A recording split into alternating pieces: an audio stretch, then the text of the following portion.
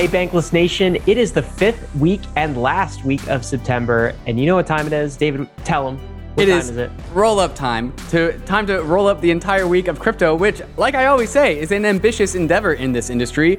An insane amount of things happen every single day, and we are going to roll up the last week of September here on this Friday, Bankless Weekly Roll-up. Ready, Ryan?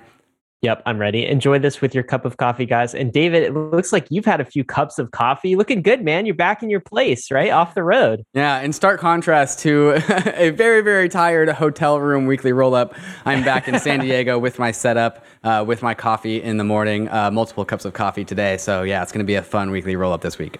All right, guys, we have so much to cover. I think we're going to hit the China ban. They banned crypto for the 500th time, but this time maybe they mean it. We're going to get into that. We're also going to touch on NFTs on Twitter. Is this the new blue check mark? We got to talk about Virgil Griffith as well, guys. So this is going to be a jam-packed roll-up for you. A bunch of cool things mixed in with some unfortunate things. And the China ban actually has some silver linings, which we're about to get into the market section. The Virgil Griffith story, no silver linings there. So you're going to hear some frustration coming out of me and Ryan later in the show. But I think the coolest thing is Twitter, led by Jack Dorsey, who only talks about Bitcoin, did two things. Like you said, one was integrate NFTs on their platform so you can get your verified NFT. And you can also tip with Bitcoin now with Twitter. So they're doing two things. One's Ethereum focused, one's Bitcoin focused. I wonder which one the market will like more in the future. We will see. Well, I can't wait to talk about that some more. So we're going to get into those items. A few announcements we need to share with you. So if today you're listening to this, it is Friday, October 1st, then that means discounts have just launched for Permissionless. So Permissionless is a DeFi conference. We are putting this on with our friends at Blockworks. I think it's going to be the biggest DeFi party of 2022. And you guys need to be there. This is going to be in Florida. Where are we headed, David? West Palm Beach. West Palm Beach. That's yeah. right. Uh-huh. Almost forgot. And so what they're doing with the ticket rollout is they're rolling out 250 at a time. So every 2 weeks, 250 new tickets get issued up. They get snapped up quickly. If you are a Bankless Premium member, you can get the tickets at 30% off. Every 2 weeks, tickets increase in price. I think it's $300 and something. But if you're a Bankless Premium, you get $95 off this week. So if you're interested in coming with us, partying in Florida, then check this out in the show notes and jump on Permissionless train. As the resident conference goer here, it's no surprise that Ryan forgot where we were going. But yeah, Ryan is actually going to be there too as well. I'll be there by iPad, or am I actually attending in person? We haven't discussed this yet. I mean, you don't live too far away from West Palm Beach. So yeah, I'm going to be there in person, guys. Definitely. Yeah. It's been a ton of fun organizing this event with the Blockworks team. They definitely understand that crypto conferences aren't just about the conferences and more about how it's a cultural festival. So if you've never been to a crypto conference before, don't think of it like a boring conference. Think of it something much more closer to literally a festival of the arts, a festival of culture. There's going to be the actual conference with actual like good content and talks, but then after the fact, it's going to be just a bunch of good vibes. So looking forward to that. Bankless gonna throw a party? Question mark? I have to convince Ryan of this. I haven't talked about it to him yet, but no, you sent it to me in Discord. I was definitely down. I haven't commented on that, but guys, we are throwing a party. Absolutely. So be there. Also, NFT gallery, they're gonna have like tons of cultural things too. So make sure you check this out. One last thing on this is we're working a little bit with the sponsor team, and there's been a ton of interest from prospective sponsors, but we want some DeFi sponsors to partake in sponsorship. So if you are interested in being a DeFi sponsor, we've got a lot on the list. We want the premium. We want the cream of the crop DeFi sponsors to show their force at this conference. Then ping one of us, I don't know, DM us or something, and we'll get you in touch with the right people. We are just holding the floodgates of the dam of centralized companies who are all are chomping at the bit, right? But like DeFi companies generally don't have the opportunity or don't like think about this as like as a place to like get their branding out, because like generally DeFi companies have their own community to help support their branding. But like, let me tell you, if the DeFi companies don't take it, the CeFi companies absolutely will. So we're holding the doors closed on the CeFi companies. We're making room. We're making room. So like, making room for you guys. Come talk. Also, this is like an offer that I think you have maybe 3 more days for if you're listening to this. If you become a Bankless premium member by Sunday, in the next 3 days, you get a Bankless t-shirt. This is the Bankless Essential t-shirt. It's the one I'm wearing right now. The one David and I are displayed in many of our shows. All you have to do, I think the value on this is like $28. All you have to do is sign up for Bankless Premium. You can see the benefits. We'll include a link in the show notes, but that's a full market opportunity report every Monday. You get to hang out with the crew in the Inner Circle Discord chat, podcast debriefs. You're not catching all of the podcasts unless you are Bankless Premium. David and I do extra podcasts after the show and release that on a Bankless Premium feed. Alpha Leak emails. You would have known about DYDX in advance if you got these emails. Also, a 30% discount to the conference we were just talking about, and an NFT badge. All of that is included in Bankless Premium. The newsletter is designed to pay for itself, so don't get left behind. All you need is one alpha leak, and it's like a 10x return. I tell you, we'll get to one of those alpha leaks later. But lastly, we got to talk about Zerion, David. So Zerion wants us to get the word out to you. They are doubling down on NFTs, tripling down on NFTs. I think we are looking, you probably use Zerion for your DeFi user interface to do. Like for me, Zerion is like a go-to tool. I can't be without it. But right now I'm displaying on screen one of David's ETH addresses, and I'm seeing a lot of NFTs in this address. Yeah, and these are your NFTs, right? Please ignore the Fidenza rocks, which are 100% scams that I thought that I thought it was going to be like in the 80s. Delete these yet? I need to send them away from my portfolio. So please ignore the Fidenza rocks. They are scams. Do not buy them. I got rugged. But here are my flowers. Look at my flowers, Ryan. Wait, you just scrolled right by my fantastic flower collection. Punk, dude. Oh no, the portfolio gets better as you go along, right? So, we're looking at flowers. Here are my flowers. The black and white ones are the rare ones. Fun fact. But I really like that rose one in the middle here. And then if you keep on scrolling, then also ignore those. Those are bad. I need to also get rid of those. Generative Mass and Cyber Kongs, the London EIP 1559 gift, my Pudgy Penguins, which are super cute. Super cute penguins. They both look a little rare. And then, of course, finishing off is the CryptoPunk 1118. Also, you can see it right behind me. Zerion doing a really good job making an NFT portfolio interface alongside your DeFi portfolio. Sir, no turtles in this portfolio yet. What are you doing, man? You sleeping on turtles still? Tiny turtles? I'm absolutely sleeping on turtles. As soon as I see a turtle in my Twitter feed, I put it away. You block? I mute the turtles. Instantly? Yeah. Uh-huh. You know what's awesome about this too is I haven't used this yet, but you can actually configure this interface to display an NFT through Zerion on your Apple Watch too. So something else to check. Another way to flex when you're off your screen, when you're just out in public, it becomes like your NFT Rolex, just like that with the new features, NFT features that Zerion is adding. So if you're interested in checking that out, we'll include a link in the show notes. Thanks to Zerion for sponsoring this message. Yeah, cheers. Also, that Galaxy egg is dope. Fidenza rocks, man. That's awesome. I love that. The Fidenza rocks are not awesome. You are proud of them. All right, guys, we're going to get to the markets next. David, you want to start with Bitcoin markets? Bitcoin starting the week at roughly $44,000, got up to the high price of $45,000, and then it has fallen after that. Down, hit the lows of roughly $41,000 a number of times throughout the week, and then it has reclaimed $43,200 at the time of recording. Generally flat, down 1% on the week. Unexciting. It's a good day when when Bitcoin is above 40K. That's what I say. Yeah, every 10K, right? Yeah, every 10K. Absolutely. How about ETH? How's it doing? ETH starting the week at roughly $3,000. Got smacked pretty hard, fell all the way down to $2,750, where we did see some liquidations. Reclaimed $3,150 twice inside of the week. And then also fell again twice inside of the week down to $28,000, where we are now almost trying to get our heads right above $3,000 at the time of recording. So some volatility this week between 2,750 and 3,150. A lot of volatility. A lot of volatility, yeah. This is pretty crazy.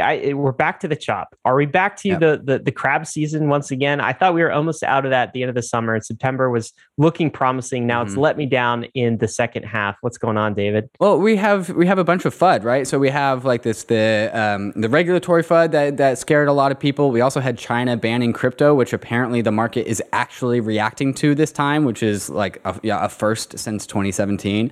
And then there was this whole like treasury debacle, insider trading, like insecurity in the legacy markets. The traditional markets got hammered this week. The first day that legacy markets got hammered, crypto fell right in parallel with it. The second day, which was today, I believe, today or yesterday, crypto markets have instead become resilient to that. So like I think crypto markets are done being scared, and they're now just kind of waiting for everything else in the world to solidify so they can like finally show some strength. I think, like I always think this, crypto markets want to show strength. There's just been like a bunch of FUD in the last week or so, so many coming from so many different directions.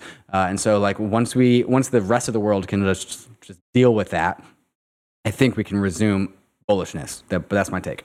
Yeah, I still feel like, David, we are in like a major bull trend, right? If this kind of level of FUD had happened during a bear market when everyone's pessimistic, I mean, crypto would have tanked and it would have stayed down for a while. The fact that we're even kind of seeing this volatility and rebounding, it still indicates to me we're in this secular bull market. Yeah, we are not hitting new lows. We are getting FUD and we are not hitting new lows. Yeah. I do think that the fourth quarter's, generally it's been good for crypto, particularly in bull years. So we'll see how this fourth quarter pans out, but it still could be good for crypto. We'll keep you updated every Friday as we do. All right, let's talk about this. Updates on the ETH to Bitcoin ratio. What's going on here? Nothing too much. I believe last week it was at 0.07 something, and right now we are at 0.069. So flat on the week for ETH BTC. There's rumors of like a Bitcoin ETF in October. Remember Raoul Pal said that, and Bitcoin has shown some resilience, some strength. I wonder if it's kind of feeding on that rumor. I wonder if we'll actually see something. I've been waiting for like a kind of a mea culpa from Gensler to just be like, here's an olive branch, crypto, your ETF. I hate you in all of these other ways, but I'm going to give you this ETF. Maybe that's going to happen in October. That could shed some light, or that could give some life to Bitcoin, but we'll have to see. Absolutely. The two faces of Gary Gensler, the nice face we haven't seen yet. So maybe that one, maybe that one does come on. Come on, Gary, help us out here. All right. DeFi Pulse. This is lower than I've seen for a while. Yeah. So we're at 68 billion total locked value. I think it's because crypto has gotten sort of pummeled in the last quarter. I actually think that might be a bug on DeFi Pulse, because if you look at the chart, that chart is definitely above $80 billion. Yeah, it is. So there's a little bit of a discrepancy there. Sometimes the DeFiPulse.com front end does experience some bugs just because like there's so many different ways to count. So what's the real number? It's 81 billion then, it looks like, on the graph. That's the higher one. So we'll go on that one as the source of truth. 81 billion locked in DeFi. When in doubt, skew bullish, folks. Crypto's in a 10-year secular bull market. Wait, Ryan, you're giving away all of our bankless secrets. Let's look at ETH locked in DeFi, though. That's where I think this chart gets interesting. I'll focus on the chart. We're at 7.8 million ETH locked in Which DeFi. is an all-time high. This is an all-time high. I think that's true. Let me scan out. Yeah. No.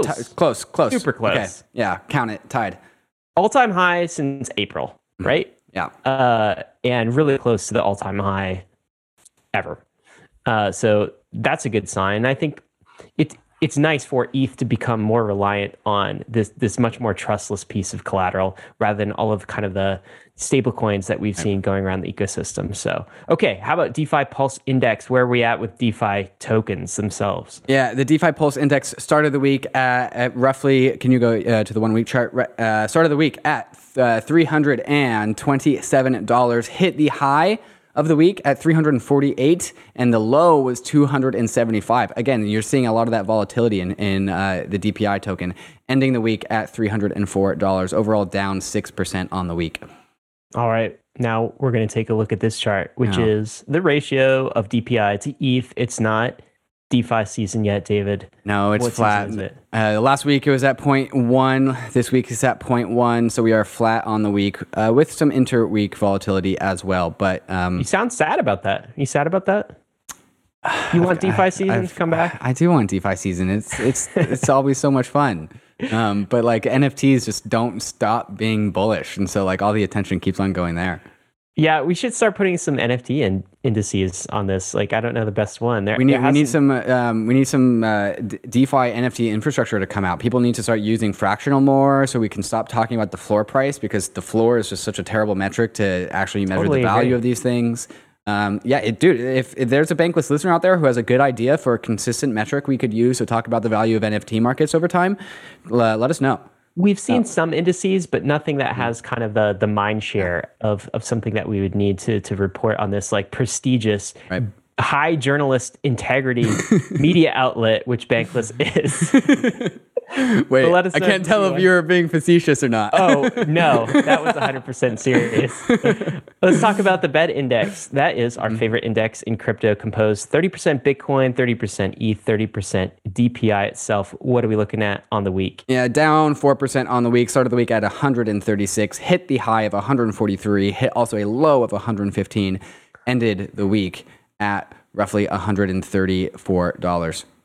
There you go. You know, David, I think it's time we check in on our friend EIP1559. I mean, it's been close to 2 months now. Great guy, doing great things, just like busy burning. You know, every day ETH is burnt is a day that I am bullish, sir. But let's look below the surface. That's the title of this article itself. And what does EIP1559 look like below the surface? Has it accomplished its goals? Yeah, so the author, who is named T, does a fantastic write-up just kind of trying to parse apart the data of EIP1559. And the cool thing about EIP1559 is that like the data that comes out for it is like not known how significant that data is, what it really means. EIP1559 is emergent, as in the properties and behaviors and data that arrive out of EIP1559. There is no canonical definition of what these things mean, and so this was actually one of the best. There's no history. It's never been done. There's no history. Like not only has it never been done in crypto, but like blockchains and EIP1, like everything is new. Everything is new. And so there's a lot of data here, and T gives his interpretation and analysis, but he definitely qualifies it, saying like, "Hey, this is just my take, and like we're gonna need to have more data to see what these things mean." There's a ton of fantastic graphs and some analysis with each one. So if you want to just learn more about how EIP1559 is impacting Ethereum and Ether, definitely check this out. It's a great homework assignment for people who are trying to dive deeper to the code of Ethereum and the ETH markets. They're just overall some great analyses. What is his take here, David? Like, what's the summary of it? Is EIP 1559 working as designed or no? Yeah, it's absolutely working as designed. What he was trying to indicate is like, well, okay, it's working as designed, but like, how does that actually change things, right? Like we know EIP1559. It makes it easier to transact. It burns ETH. But what does that actually do? What does it do to daily miner sell pressure, for example? Is one graph in here, right? And like, how does it actually impact the ETH price at all? Right. And his take, if I remember correctly, is like in the short term, it actually doesn't impact the ETH price at all, because the Ether that's being burnt is like literally the most elastic portion of the ETH supply. It's the most flexible, that actually doesn't impact the price. But what it does do in the future is that it'll prevent price drops in the future, right? So really, it's like, and this is actually set a floor, it's helping set a floor, right? And so in the future, especially in the long-term future, this is like, and this is actually what I said in my original EIP1559 article, is that it's paying like EIP1559 when it burns ETH. It's like Ethereum putting security in a rainy day fund, right? It's like when there does come a time of high stress environments, that reduction in sell pressure, because we've been burning it for the past 1, 2, 5, 10 years, there's just simply less ETH available to sell. And so one of his takeaways, which again is up for interpretation, is that during future volatility events, the downside should be dampened as a function of how much total ETH was burned. Yeah, that's why I say full circle. It goes back every day that ETH is burned is a day that I am bullish. And that's long-term bullish. I can't tell you what's going to happen in the short run, but long-term, this is a secular trend. I mean, we passed $1 billion worth of ETH burned, right? Over 300,000 ETH. Today, we actually passed 400,000. 400,000 today, right? Mm-hmm. And so like this pressure is just going to keep compounding on Ethereum. Then you get the merge, everything bankless listeners know. So we don't have to belabor that point, but bullish. I'm glad someone has done some deep diving on EIP 1559. David, let's also talk about DYDX. That was a story with some numbers in the market section. We love to talk about numbers. This is Antonio. Antonio is the founder of DYDX. He's going to actually be coming on the podcast on State of the Nation on Tuesday, right? So he says, 5 years, I left Coinbase. I remember when he tweeted that he left Coinbase. He eventually founded DYDX. Today, DYDX is doing more trade volume than Coinbase. God, like, wow. Hell yeah. What is just a moment of reflection? 5 years it takes. That's what it takes. 5 years for a DeFi protocol to get built and then do more volume than the company that originally hired the guy. Like, wow, that's crazy. Congratulations, Antonio. Yeah, it's huge, Antonio. So like, looking forward to talking to you soon. And this is the market share. This is a graph of the market share of DYDX. They're up to 27% market share of DEX volume exchanges. Yeah, right. Yeah, DEX volume. Right. Mm-hmm. And this includes some of the sillier DEXs like PancakeSwap and that sort of thing too. So actually, even higher than that, probably in terms of real DEX volume. Totally. And like the other cool thing is like this is the second decentralized exchange app to pass Coinbase in volume, Uniswap being the first. I'm pretty sure Coinbase actually, I mean, over time has done more volume and like sustains itself as the leader over time. Yeah. But like breaking it over a 24-hour period or even a 7-day period, which Uniswap has done, is just the first step. Yeah, well, DYDX is doing a lot of things right? So like perpetuals is a fantastic product. Everybody loves that. They were one of the first to roll out on layer 2. Yep. So under the hood, this is all ZK rollup technology, right? And also I think what's given them steroids, some extra juice, is kind of their token rollout and the token launch, which they're using for liquidity mining. But you have an alternate theory as well as to why it's gained so much traction recently. Tell us about that, David. I think these theories are definitely paired. Like everyone likes tokens, and when tokens exist, they attract a lot of attention towards the app. But also at the same time, we have China banning crypto, and apparently it's real this time. And the reason why we know it's real is because we can see Chinese actors actually making decisions to exchanges down. Like outflows. You can actually see this in the blockchain, right? Which is like the ultimate source of truth. And that is the clear differentiator between this China ban and the infinity other China bans that we've seen. And so there's speculation that all of this demand out of all these Chinese exchanges to trade and speculate and do exchange things has gone from these Chinese exchanges to DYDX, to a trustless DeFi exchange, which operates on a similar performance level because of the layer 2 as the exchanges that they are fleeing from. And so I think the big takeaway here is that when a nation state like China comes and bans crypto, where do they go? They don't go to another alternative, like more Western centralized exchange. They go to DeFi, right? Because they just got, quote unquote, censored. And so they're not going to go onto another censorable platform. They're going to go onto a DeFi platform. And so there's an article here out of Cointelegraph that says the DYDX token gains 80% in a week. What's driving the DEX token rally? And their subline is, traders raised their bids for the decentralized exchange token, believing as it would benefit from China's decision to classify all crypto transactions as illegal. And so there's speculation that people are moving on to DYDX in order to escape China, which just makes sense. Like, go on to the censorship-resistant platform after you get censored by your nation state. That's what they're for.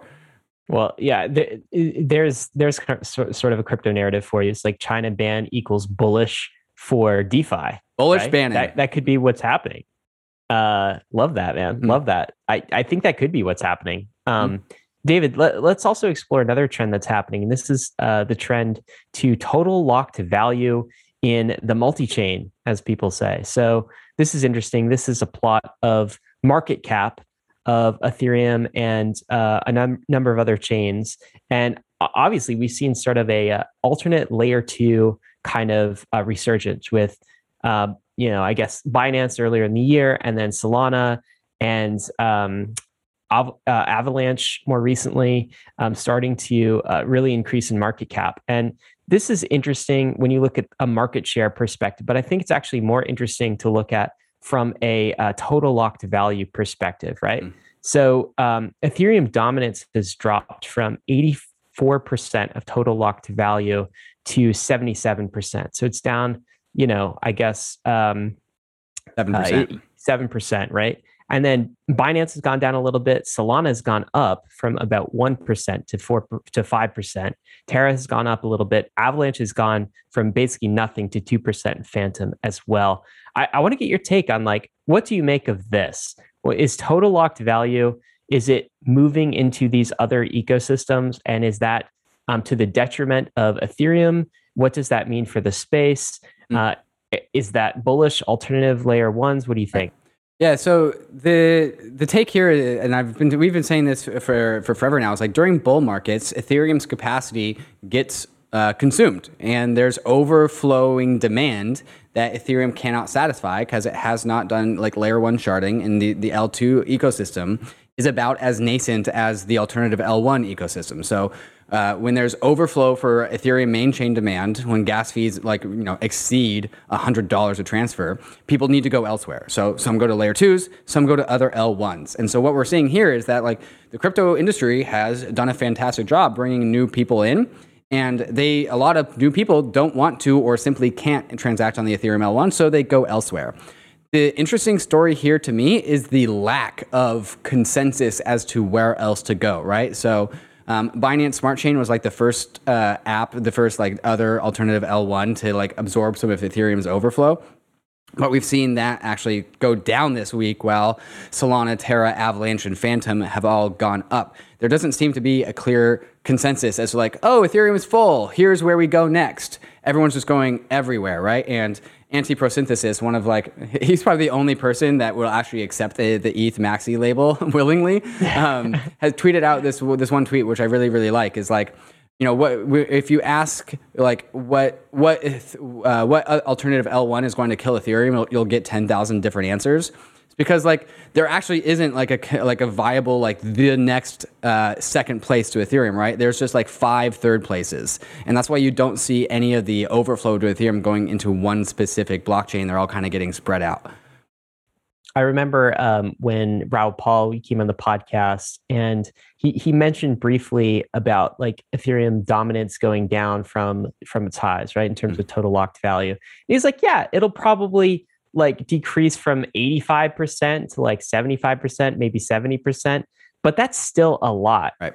And that especially when everything is 10xing, right? Yeah, it's basically sort of a prediction of power law winners in this space, which I tend to kind of agree with. But I have another take on this too, which is I think actually, David, total locked value can be a flawed metric in some ways, and made this point in an article that I wrote in 2020 on Bankless, talking about trustless economic bandwidth versus economic bandwidth that is more trusted. And what I meant by that is it is more valuable from a bankless and decentralization perspective, right? To have capital on chain, which I call economic bandwidth, so value on chain, that doesn't have any outside trust dependencies, right? So, which is the whole point of this whole thing, point, right? So, if you're looking at USDC versus DAI, right?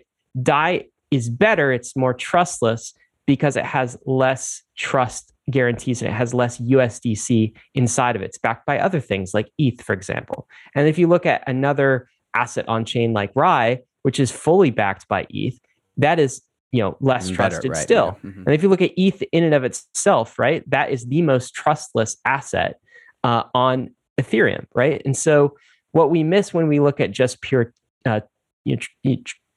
total locked value, total value locked, is we missed whether this is actual trustless value or whether it's just some kind of a stable coin. We also miss the settlement guarantees of the chain, right? So if we wanted to look at this and put another, I guess, column here, we could look at the Coinbase side chain, right? What's Coinbase? It's a ledger. It's a side chain. Right. It has one validator, and that is like the Coinbase database, organization, AWS servers, itself.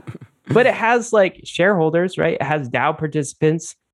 Anyone who owns coin shares, I guess, has governance vote over it, right? So why not include them from a total locked value perspective? Well, you don't, because we don't call that DeFi. Right. But there is this scale, right? Ethereum is the most decentralized, DeFi platform.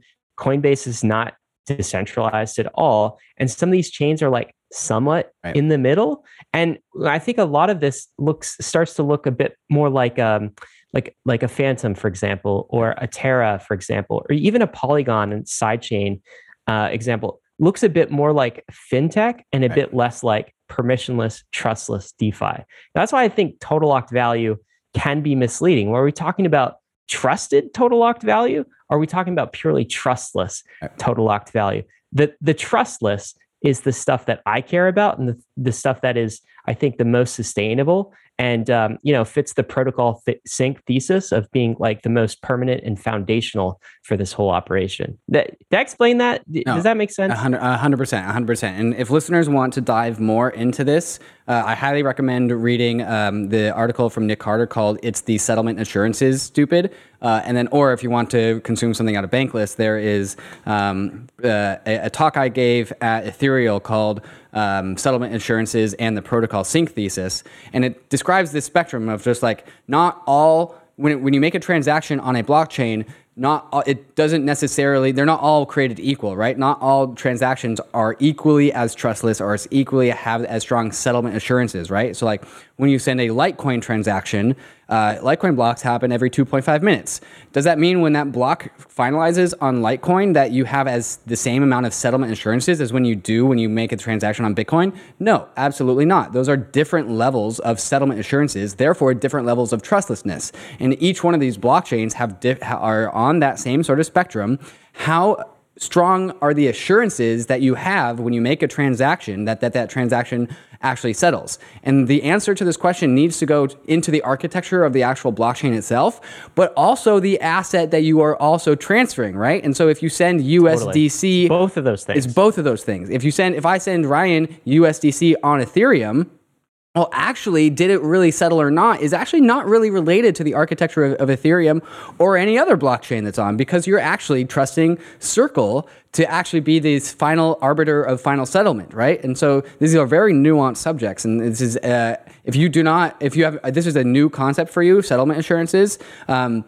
I highly encourage you to go read It's the Settlement Assurances Stupid by Nick Carter, and then also the Settlement Assurances and the Protocol Sync Thesis video, which is on the Ethereal YouTube. And then there's also some things, I will put them in the show notes as well. Yeah, that's it. We'll just do you guys a favor and put some of this stuff in the show notes, but it does require. But the last thing I'll say on this is this, David, is I don't think this is a zero-sum game either, right? Like, more value, more eyeballs, more entrance into whether it's a more like centralized side chain or some alternative layer one. It's all good for the space. It's all good for Ethereum. I think it's all good for Bitcoin, right? People often think that like this is some sort of a tribal game where there's going to be big losers and big winners. But like, even like, look, man, Ethereum is good for Bitcoin. Like Bitcoin maximalists don't know it.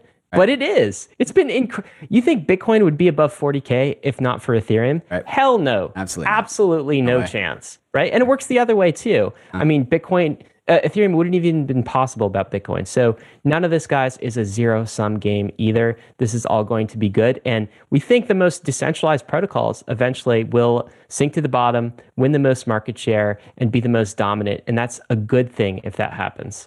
Well, it actually even goes even further than that, right? So like when you have a maximally decentralized protocol, you can build centralized stuff on top of that. You can compromise on decentralization later, right? And so another article that and also a Bankless podcast, I think number 5, it's called The Two Faces of Ethereum, or the DeFi risk spectrum, or the DeFi trust spectrum. The cool thing about maximizing decentralization is it allows you to compromise on decentralization later, right? But you have to get decentralization first. And so if you want to build a centralized permission sidechain on Ethereum, like you can do that, right? Like you have that option available to you. But you can't do the opposite. You can't exactly. You can't put the cart before the horse.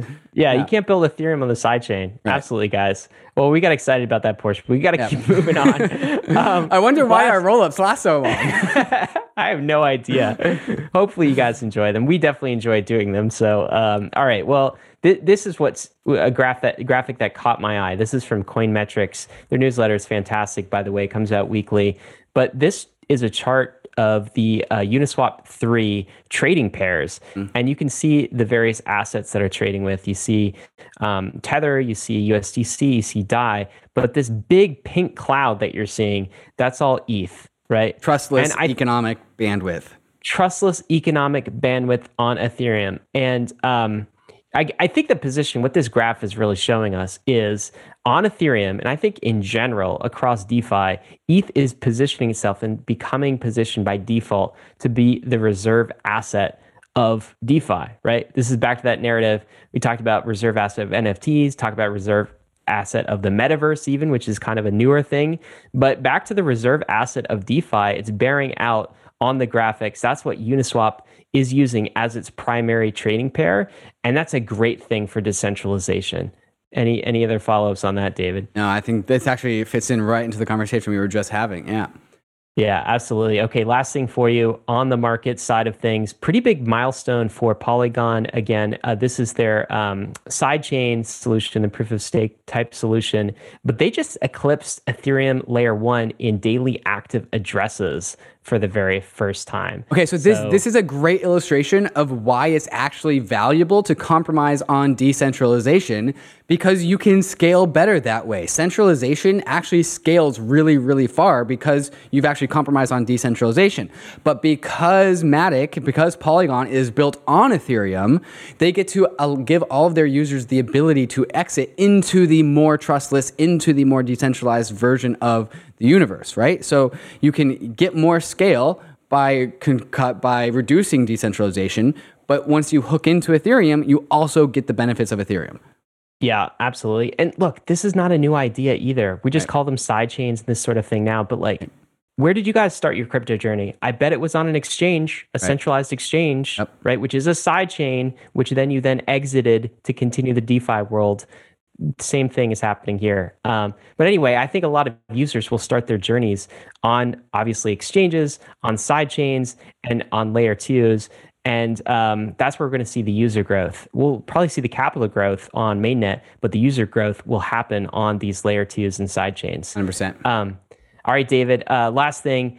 Total locked value in Tracer just exceeded $20 million. So it's super cool. And I know you did a Meet the Nation with them. When's that coming out? That's coming out Monday at 12 p.m. Eastern time. 12 p.m. Eastern time. It walks us through the history of Tracer DAO. They have one of the most interesting genesis stories I've ever heard, and as well as where the team actually got the expertise, where they got the idea, what their roadmap is, and where they are going. So if you want to learn more about one of the most promising young DAOs that I've ever seen, check out Tracer DAO.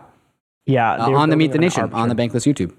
Building on Arbitrum, Perpetuals protocol. You've heard us talk about it in previous rollups as well. All right, guys, we are going to be back with the releases for the week. But before we do, we want to thank the sponsors that made this episode possible.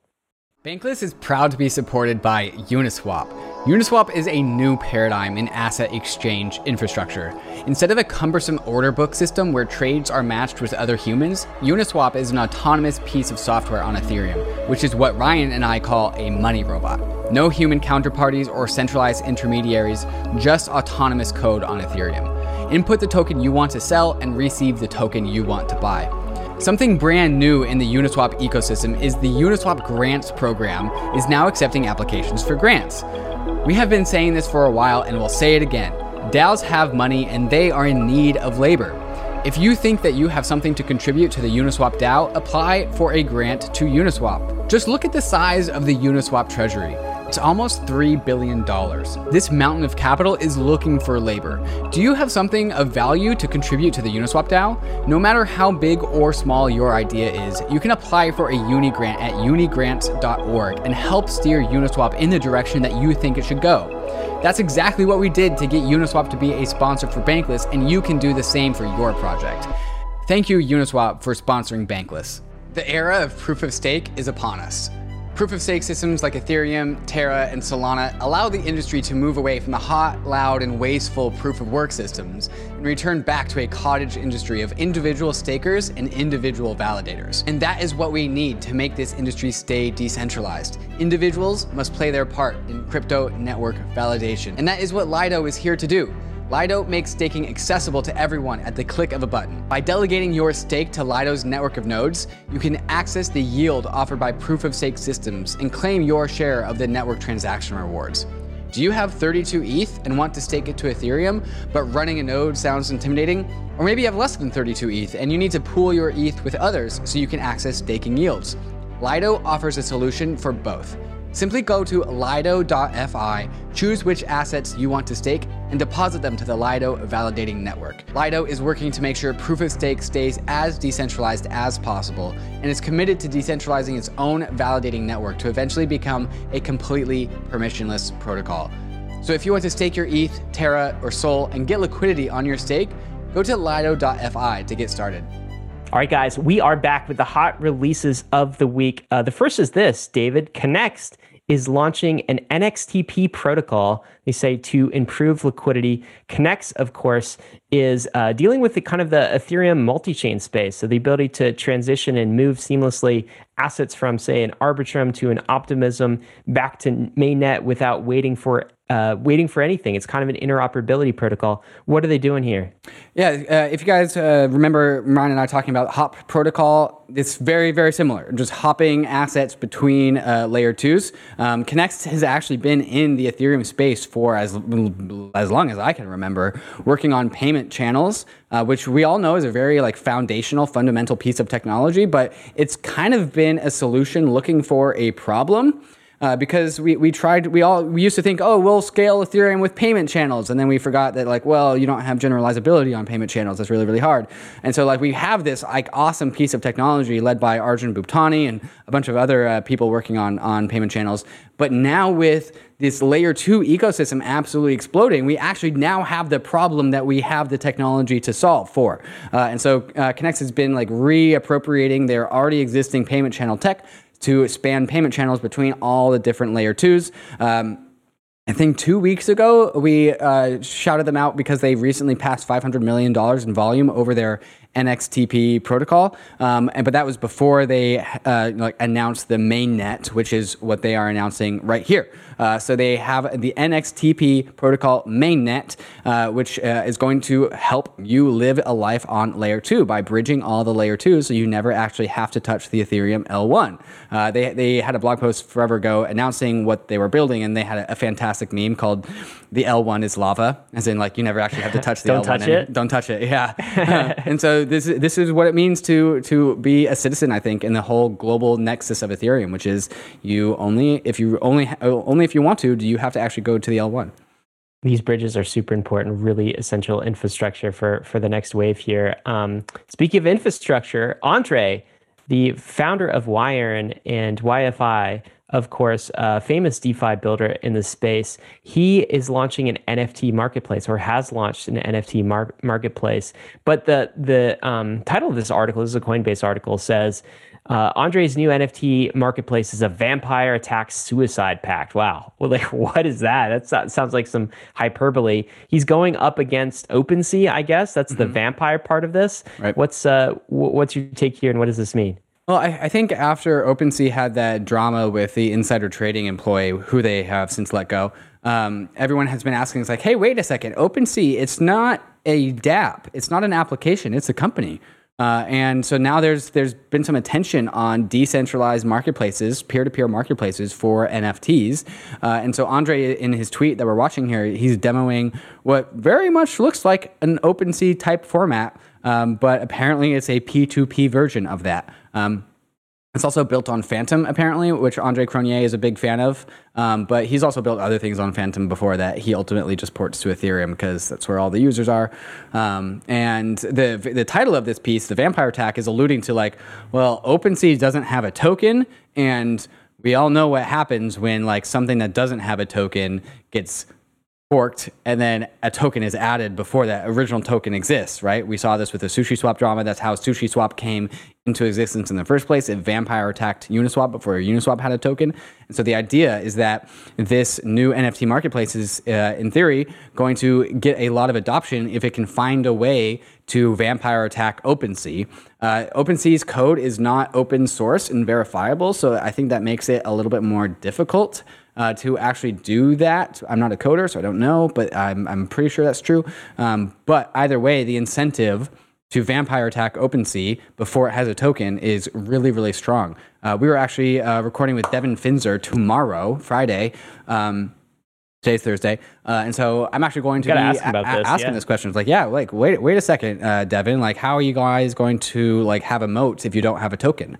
Question mark. Yeah. The other important piece here, of course, is like they're going to be expanding to each chain, but this is all open source as well. Mm-hmm. So Andre is going to release this as an open source project. But in general, I love competition like this, David, because I think it leads to better user experience, better products, cheaper products for the end customer. So vampire attacks, bring them on. It's great. It just ups our game. Let's talk about this, David. Coinbase just released a direct deposit feature.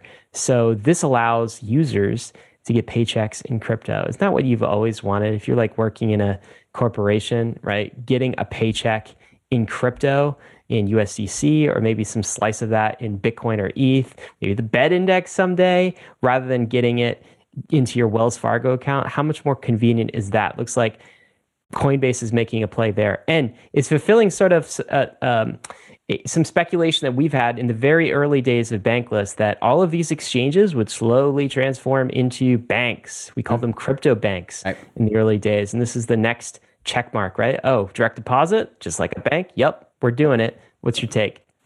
First off, much better banks. Let's divide a line between Coinbase upgraded banks, like crypto-powered, crypto-enabled banks.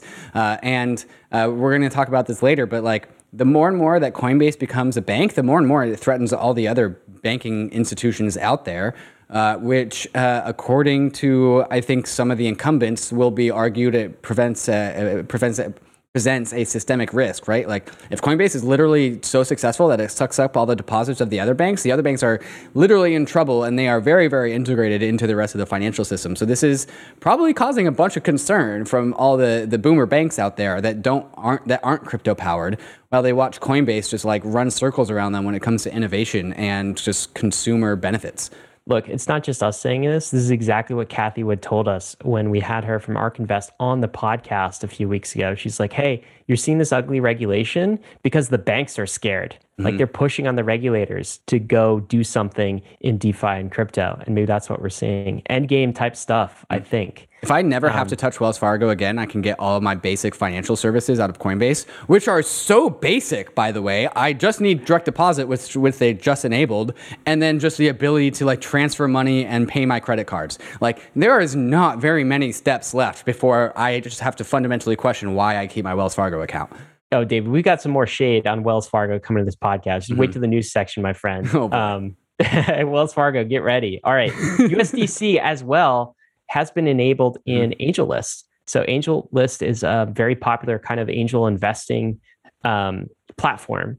And now they are enabling not just fiat, but USDC. So this is another step for USDC to gain some traction in kind of the emerging fintech space, which is also awesome. Speaking of fintech and DeFi mullet type stories, we got fintech in the front and DeFi in the back. Affirm. Have you ever used Affirm? They're like a fintech type product, but they like split payments, or no, they delay payment, right? Yeah. So they turn one expensive purchase into like a monthly thing that you can pay for over time. Okay. I hate those things personally, but I understand that, it's an interesting product, and clearly they have some adoption. What's interesting about this story is they're kind of pivoting to DeFi, not entirely pivoting, but they're rolling out debit cards that allow customers to buy and sell crypto directly from savings accounts as a product. So, I think it's interesting here is they've got some traction, product market fit with their single killer app feature, right?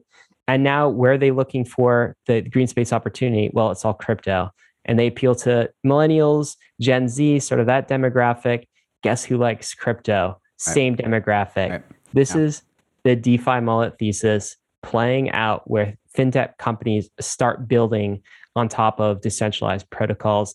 And I'm here for it, man. I love this stuff. We're going to see more and more of this stuff throughout the year and throughout the years to come.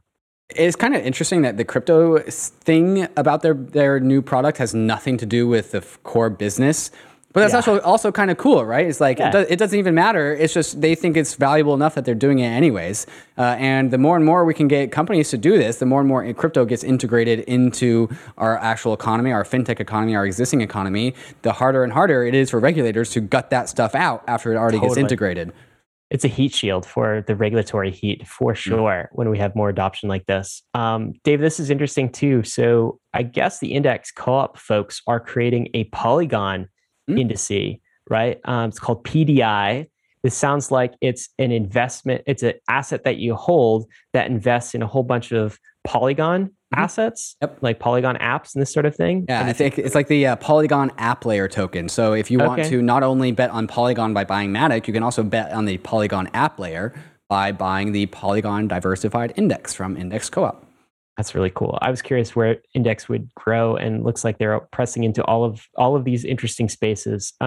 David, last thing for the week, Nami is a layer 2 scaling effort as well. I don't know too much about Nami, but they have just announced $8 million in funding led by Dharma Partners, and they are supposedly bringing some ETH scalability to layer 2. It's kind of a optimistic roll-up type approach, plus some state channels, but I don't know much about this project. Any takes here? Yeah, I also don't know much about it. It seems to be coming out of left field for me. A couple of people I've talked to have had some grumblings about they're just a little bit unsure as to what the product actually is. I think it's going to be a wait and see for me.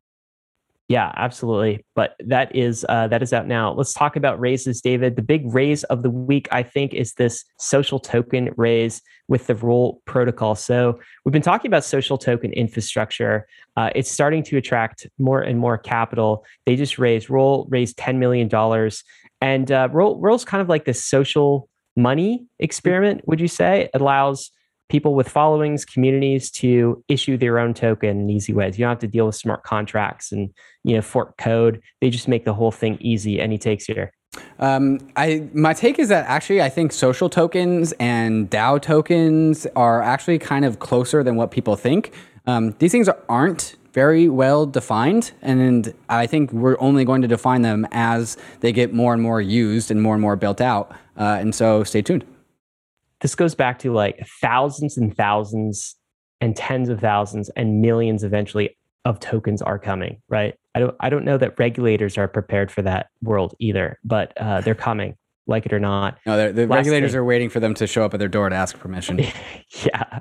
Last thing for you guys before we get into the news is jobs. This is your weekly reminder. Get a job. Get a job for a DAO. Go work for crypto. Go do your part. We've got a community manager role from Aragorn. I'm Lord of the Rings, man. This is like Aragon. And also a founding blockchain engineer at Highlight, a senior software programmer from Popcorn, community lead from Popcorn as well, senior front-end web developer for Tracer DAO. In addition, I don't know, there's dozens more of jobs on this board. So if you are looking for a job in crypto, best way to get it is on the Bankless job board. Go check that out. We'll include a link in the show notes. And I bet you a decent number of those jobs come with tokens, and everyone likes tokens. Never know. Man. Never know. Man. All right, guys. News time. David, what are our news headlines for the week? What are we going to talk about? Yeah, coming up first, we're going to lead with the fun stuff is NFTs on Twitter. Yay! And so if you have an NFT that you think is especially cute or your CryptoPunk that you think is especially cool, you can now prove to the rest of Twitter that is literally something that you do actually own instead of just right-click saving it. And so that's pretty cool. Ethereum has found its way into the depths of Twitter and is doing it with NFTs. I've been saying this a bunch of times on the Bankless program, and I'll say it again. NFTs are how Ethereum markets itself to the rest of the world. It's literally Ethereum's marketing surface area. It's the social flexing aspect of things, and it's also the verifiable aspect of things. And so, Ryan, you got a tweet here that you tweeted out saying, Twitter should roll out a blue checkmark for NFT profile pics to just validate them against Ethereum. Every social network will be doing this. It's the most obvious feature ever. And that came in August 29, which was a month ago. And then just recently, we have a developer at Twitter teasing what an NFT verified profile might actually look like. And so that involves actually syncing up your address with some of the various options that we all know and love, like MetaMask, Coinbase Wallet, Trust Wallet, Argent. And if you have an NFT in those addresses that you link, you can sign a transaction to verify you own a NFT. That's pretty cool. This is awesome, man. This is exactly what crypto wanted. This is exactly it. All we wanted was for Twitter to authenticate and verify our NFTs as profile pictures on the platform, right? And here they are. They're doing it. Look at that little ETH logo right next to the profile picture. Yeah. So do you think you think Jackson will allow that to make it into the production version? Yeah. So it's not an Ethiopia flag, right? It's the ETH logo this time. And checkmate, Jack. It's kind of cool that they'll differentiate on what chain you own this thing, right? Because like somebody could create a CryptoPunk clone on some other chain and it wouldn't be the same thing, right? So yeah, this is exactly what crypto needs. I think this will add massive legitimacy for NFTs. I think this is going to add value to NFTs. I also think every single social media platform is going to follow in their footsteps, right? Like Twitter is the lead here. Then next is going to be Instagram, like Facebook, TikTok. Everybody's going to follow this trend. No one cannot. Now that Twitter's rolling this out. They're probably already working on it, David, right? Like when I tweeted this out in August, I was just thinking about it. It was just like a shower thought. Like, wouldn't that be cool? They were working on it at the time. Obviously, it's a very obvious feature for these social network platforms. I don't know, Ryan. I think they took your tweet and they ran with it. I think it was your idea. Yeah. I should. I've been tweeting Jack to like do lots of things on Ethereum, and this is the only he listens to every single one. He just I swear to God, he just picks and chooses. And at the same time, I'm going to front run this. We were going to talk about this later, or I'm going to talk about it right now. You can now also tip on Twitter with Bitcoin. This is the Bitcoin thing that they integrated as well. And so I'm looking forward to seeing the data as to what comes out. What do you think is going to be used more? I know what I think, dude. Yeah. I think people don't want to spend their Bitcoin. They want to flash their NFTs. They don't want to spend their Bitcoin. One's going to have product market fit. The other's barely going to do anything. Yeah. Unfortunately, it's great, but payments on Bitcoin. We've tried this before. We've tried that. We've been trying it since the inception of crypto, right? Yeah. Like people don't care about payments. Anyway, all right, let's talk China, David. So China, sad phase, ban. Yeah, sad phase. Okay, this is I guess stuff getting real in China. We've had bans before. This time, maybe it's different. We had Sahil on the podcast. If you guys missed that earlier this week, go check out our State of the Nation with Sahil, where we cover this in depth. But what's the high level take here? What are they banning? What does this mean for us? Yeah, so what are they banning is a little bit kind of up in the air. I think it's more related to actual businesses. So if you are helping facilitate crypto transactions, then that's bad. But there's a little bit of speculation that simply holding crypto and owning crypto is still okay. It's going to be one of those things where we're just going to have to find out after the fact. Chinese regulators, they kind of get to do whatever they want, right? And so they will interpret their own laws in ways that will benefit them by their choosing. But as far as being a business in China, you are shutting down, basically, is what's going on. And not only are businesses inside of China, but businesses that are serving Chinese customers are also restricting access to their platforms to Chinese customers. So we've seen mining pools not allow Chinese miners. We see exchanges that are based in China with a lot of Chinese customers have extreme outflows. And this is why we know that this ban is real, because we are actually seeing on-chain verifiable data and decisions being made by companies that are in China or relating to Chinese customers actually change their policies. So it's kind of like the easiest tell ever to figure out, oh yeah, this one's actually real. Yeah, Huobi, which is a large exchange based in China, they are getting rid of if you're a Chinese citizen and you're on Huobi, you have to exit, you have to leave, right? They're blocking them all from their platform. That's going to phase out. Also, you mentioned outflows, David. There was a Coinbase chart that just showed like ETH and Bitcoin outflows from Huobi on like over the last few months, but then on the news of this, and it was just like this single red spike down, right? Exit all Chinese exchanges. Largest decrease ever. Now, to some of your thoughts earlier, as we're talking about, maybe some of this is going to end up in DeFi. Like this capital has got to go somewhere. Right. And China's just squeezing the balloon. They're squeezing it outside of their borders, outside of their regulated exchanges. Seems like a short-sighted move, but it's going somewhere else. Maybe it's going to DeFi. Maybe it's going to US exchanges, maybe it's going to the Binances of the world, but they don't want it in their jurisdiction. This is also something that I noticed this week, David, is they blocked CoinGecko, CoinMarketCap, and TradingView. It's all blocked in China now. So great firewall. Of course, you can VPN around that, I guess. Right. But this is now more censorship of DeFi, maybe a direct attack on DeFi and crypto to make these websites blocked in China. It's the first time they've been blocked ever. Hey, as we all know, you actually can't ban crypto. You can only ban your own citizens from touching crypto. And so crypto, it's still actually in China. It's just now illegal for you as a Chinese citizen to actually touch it. And that's an important distinction and an important takeaway. I mean, how much can China... They've already banned video games, apparently. So like, how much is China actually going to ban before their citizens are just fed up with it? I mean, it's China, so the answer is like a lot. But there's a tipping point somewhere. Yeah, absolutely. And I think they're just going to, many citizens are just going to not listen, right? They'll just find other avenues and ways of doing this and move capital the way they want to. All right, those are the three. Well, actually, the third item that we wanted to talk about, I think we should save to the end of this, David, because that's kind of a deep, sober topic. Virgil Griffith, an Ethereum developer, was pled guilty. On Monday to some charges. We'll get into that in the detail. But first, let's talk about some happier subjects. And we'll get back to Virgil Griffith. Happy first, we're not ready for that.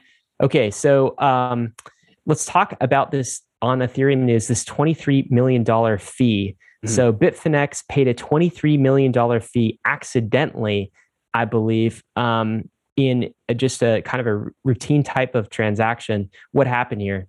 Yeah, so what happened here was they swapped out the send value with the gas fee value. And so how much they wanted to send, they actually accidentally put into how much gas they were willing to pay.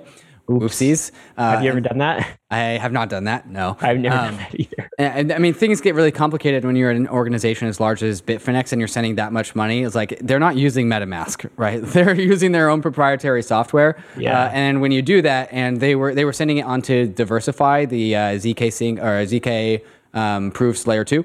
And something just went wrong in the transaction. Fortunately, 9% of the time, transactions go to a centralized mining pool, and those mining pools are known individuals, and like they don't miss when they just like get a random $23 million transaction. So that transaction actually got sent back because like, hey, you can just go knock on the centralized company's email address saying, hey, we accidentally mailed you guys $23 million. Can you send that back to us, please?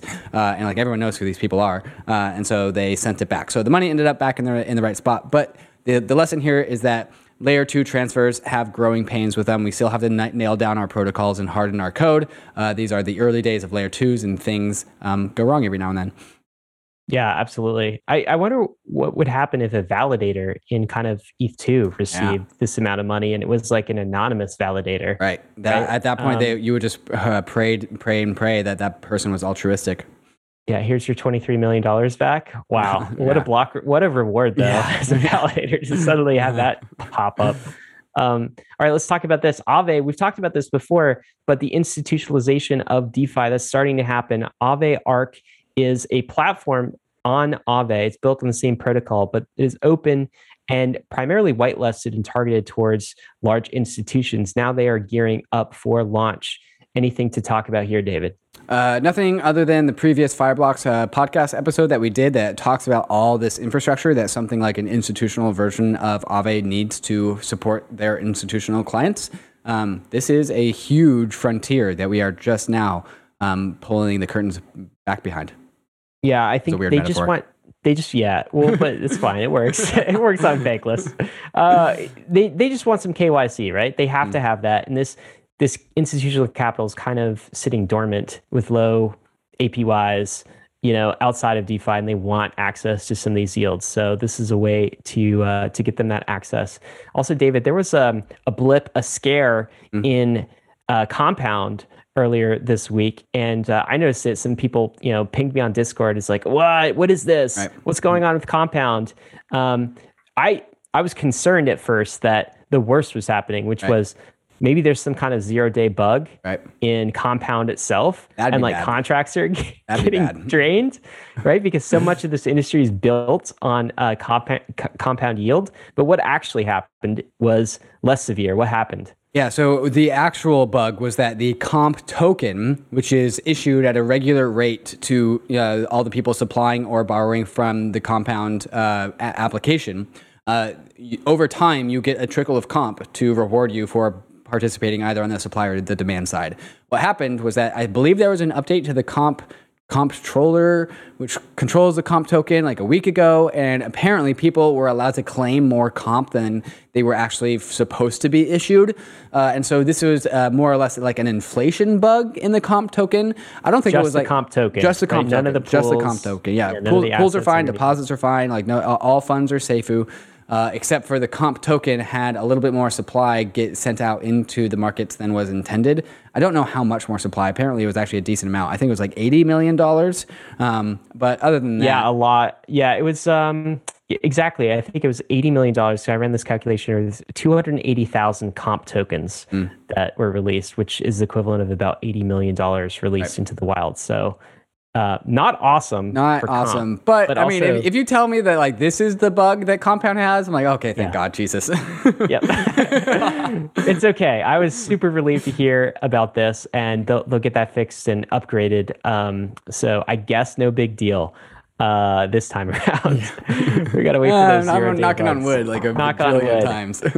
What's cool here too, David? Next bit of news is if you ever played Axie Infinity before October 26, 2020, check your wallet. This is Axie Infinity tweeting this out from their account. They just airdropped $60 million, 800,000 AXS tokens to their earliest gamers. Just a thank you, like just a reward. Here, OGs, you believed in us when no one did. And so here's $60 million. How freaking awesome is that? Yeah, that's pretty crazy. It's really cool. I've seen people report they got $9,000. I heard another person report they got $16,000. I'm not sure the metrics as to how they distributed it to their players, but like $60 million to early players when there wasn't nearly as many players as there are today. That's a nice chunk of change.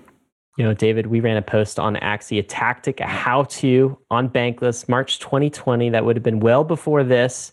If you did your Bankless homework, you got some money from AXS. That's all I'm saying. Ryan, did you do your Bankless homework? My homework is to publish the post, David. Okay? You give out the homework, you don't actually do it. I mean, Bankless is alpha. I'll just say that. Maybe I have some more homework to do. Can't take our own lessons. Moving on, let's talk about the amount of ETH that is staked, because it's absolutely colossal amount at this point. Almost 8 million ETH staked. So at current prices, Slido reports this, that's $22 billion worth of ETH backing the economic security of the Beacon chain, which of course doesn't have state on it yet, right? But will. And it's really cool to see this amount of value is far more efficient than proof of work. If you guys listen to any of our Justin Drake episodes where we talk about like ultrasound money, you've heard that meme for ETH, the asset, wonder where it comes from, came from Justin Drake episodes on Bankless, where he actually describes the economic efficiency and the importance of having a massive amount of money backing a network like Ethereum. Any other takes here? Yeah, with ETH and Ether, right? Two sides of the same coin. You have ultrasound money on the Ether side, and you have ultra secure Ethereum on the Ethereum side. Ooh. And it's, you like that one? I like that. And as we get closer and closer to the merge date, the dollar value, the capital measure of how much is staked on the Beacon chain, on the future Ethereum chain, is just making it safer and safer and safer. When we do port over, that's just more and more security towards DeFi. There was the myth at one point in time, David. I remember in the doldrums of 2018, 2019, that the price of ETH doesn't matter. That was so wrong. I have a button for that. Wrong. I have a button for that. Thank you. It deserves another one. Please push that again, please. That's how wrong it is. Now we know, right? Now we can see as we transition to proof of stake, it's becoming self-evident that the value of ETH is the economic security of the network. Super important. Look at this slope up. Yes. Thank you. Look, this is ETH deposited over time, and it's just a nice curve up. It does not go down at all. Well, I mean, it can't go down, so there's that. But it continues to stay. No, it can't, because it can't get withdrawn. Well, I mean, we're still at 6.6% yield from staking. So still not a bad yield. I mean, ETH denominated yield, 6.6%. Nice. Eventually, this has got to drop to like something like the risk-free rate, right? Which has got to be like 3-4%, something like that. So this is all playing out as expected. David, let's get into NFTs really quick. Snoop is getting into NFTs. We talked about it last time, but now he's actually got something going on in the metaverse. I see a Snoop car here. I see what looks like a virtual party. Here you go. Oh wow, look at this. Oh my gosh. Okay, so what we're looking at here is the Sandbox game. And I think what's going on is that they've signed on Snoop Dogg as like their influencer, right, to get onboarding and traction. For people listening to the podcast, it looks very much like Minecraft, very blocky. And when you I've actually gone and done a little bit of investigating as to what this thing actually is. It actually looks like a very well built out sort of like, for those that remember Second Life, kind of like that. You get to build your own assets. You get to build your own avatars. Each of these assets are NFTs. You can buy it with this native sand token currency. So it's very much a virtual world universe that is NFT powered. And they've gotten Snoop Dogg on their influencer team. So this is pretty cool. We'll see if this actually gains any traction. The only reason why I noticed it was because of Snoop Dogg. It didn't really come from any of my like internal NFT Ethereum circles. But hey, like NFTs are exploding beyond of what I can comprehend or pay attention to. So who knows? Yeah, that's what's cool. Do you see some Bored Apes in the screen clips here? Oh, I missed it. I missed them. They're integrating other NFTs. Wait, here it is. So I can run around with my crypto. My CryptoPunk would actually, or CryptoPunks at large, would fit very well into this aesthetic because they're already very pixely. Yeah, you can import them into this world, I'm sure. But by the way, do you know what Sandbox is built on? Is it some kind of it's all Ethereum. I don't know if it's on a layer 2. I can't imagine it wouldn't be, but I do know it's on Ethereum. If it's got Bored Apes, it also reads the Ethereum blockchain and like imports those NFTs in, which is super awesome, man. Entire world's being built around this. Let's talk about another NFT news. Dapper Labs, whom you know, the folks behind NBA Top Shots and also the original CryptoKitties, they're expanding into the NFL. So I think they're just doing the same play in the NFL as they did with the NBA, and they're signing Packers' Aaron Jones as well. No, sorry, that's wrong. FTX is signing Aaron Jones. I guess all of crypto is trying to get some legitimacy and credibility with the NFL market. But let's talk about this Dapper Labs thing. Seems like an obvious play for Dapper after you hit the NBA to go after the NFL, and probably a big deal for them. What do you think? I mean, we all know that there is this massive world of collectibles that runs alongside sports, right? Like you can go into any sports stadium, go into the what's it called? Like the where do you go buy things inside of sports stadiums? Like buy the collectible.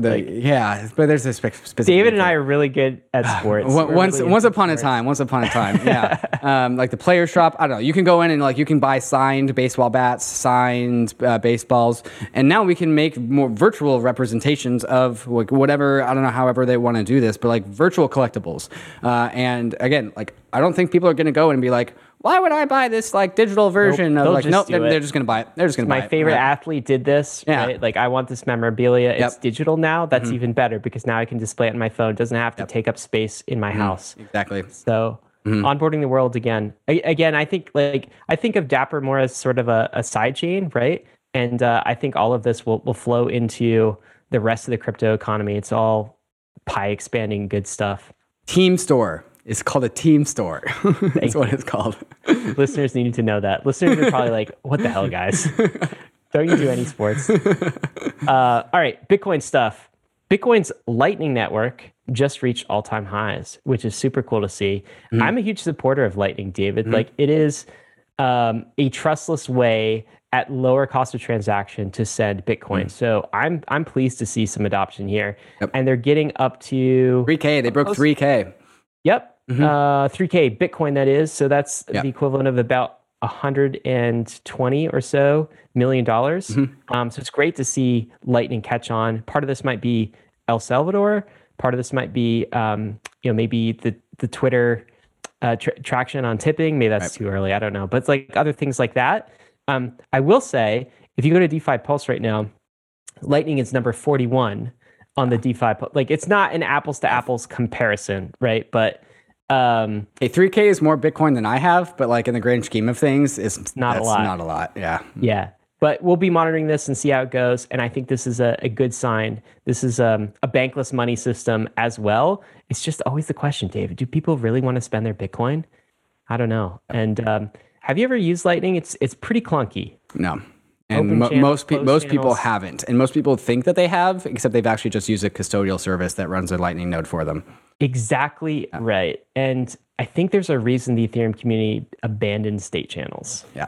Right. And it's easy to like hop across protocols, but like payment channels, state channels never really took off on Ethereum.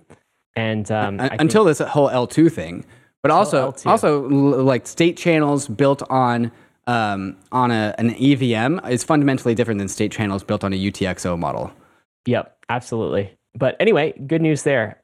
David, we should talk about the Visa regulation, or sorry, not Visa regulation, but Visa's actually just released a white paper. They're developing an interoperability concept so that central bank digital currencies can talk to cryptocurrencies and I guess exchange trade with one another. So this is like and other central bank digital currencies too, right? It's like a general, so it's a whole generalized interoperability network, right? Yep. Okay, so I didn't read this entire white paper, but cool to see Visa expanding the space. Any other takeaways for us here?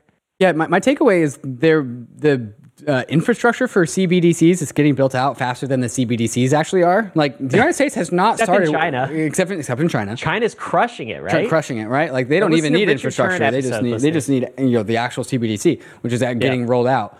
So Visa is like, hey, we have this interoperability like mechanism to bridge all the CBDCs in crypto, and then like the actual like Federal Reserve of the United States is like, CBDCs, do we really need that? I mean, the answer is yes, but like they don't even know it yet. But yeah, the private market is like ahead of the public markets by orders of magnitude. So I think Visa is just like taking a gamble that at some point in time the U.S. regulators will get their head out of their blanks and figure out that they do need a CBDC, and then Visa's like, "Hey, we're waiting. We've been waiting for you."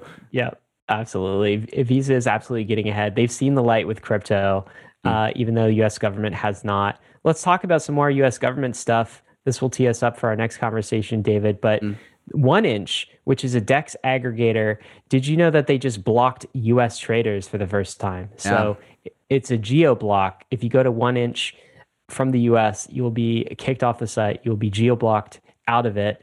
I know some folks use VPNs, but step. And I think they're doing this because they're planning to create a US-only product. It's like bifurcate, but like this is back to the story of like, okay, so a 1inch is an aggregator and user interfaces can be blocked. The underlying smart contracts that power 1inch and that power all of the assets and decentralized exchanges behind them, those are things that cannot be blocked, right? So you can still have access to those because it's DeFi, because it's on Ethereum.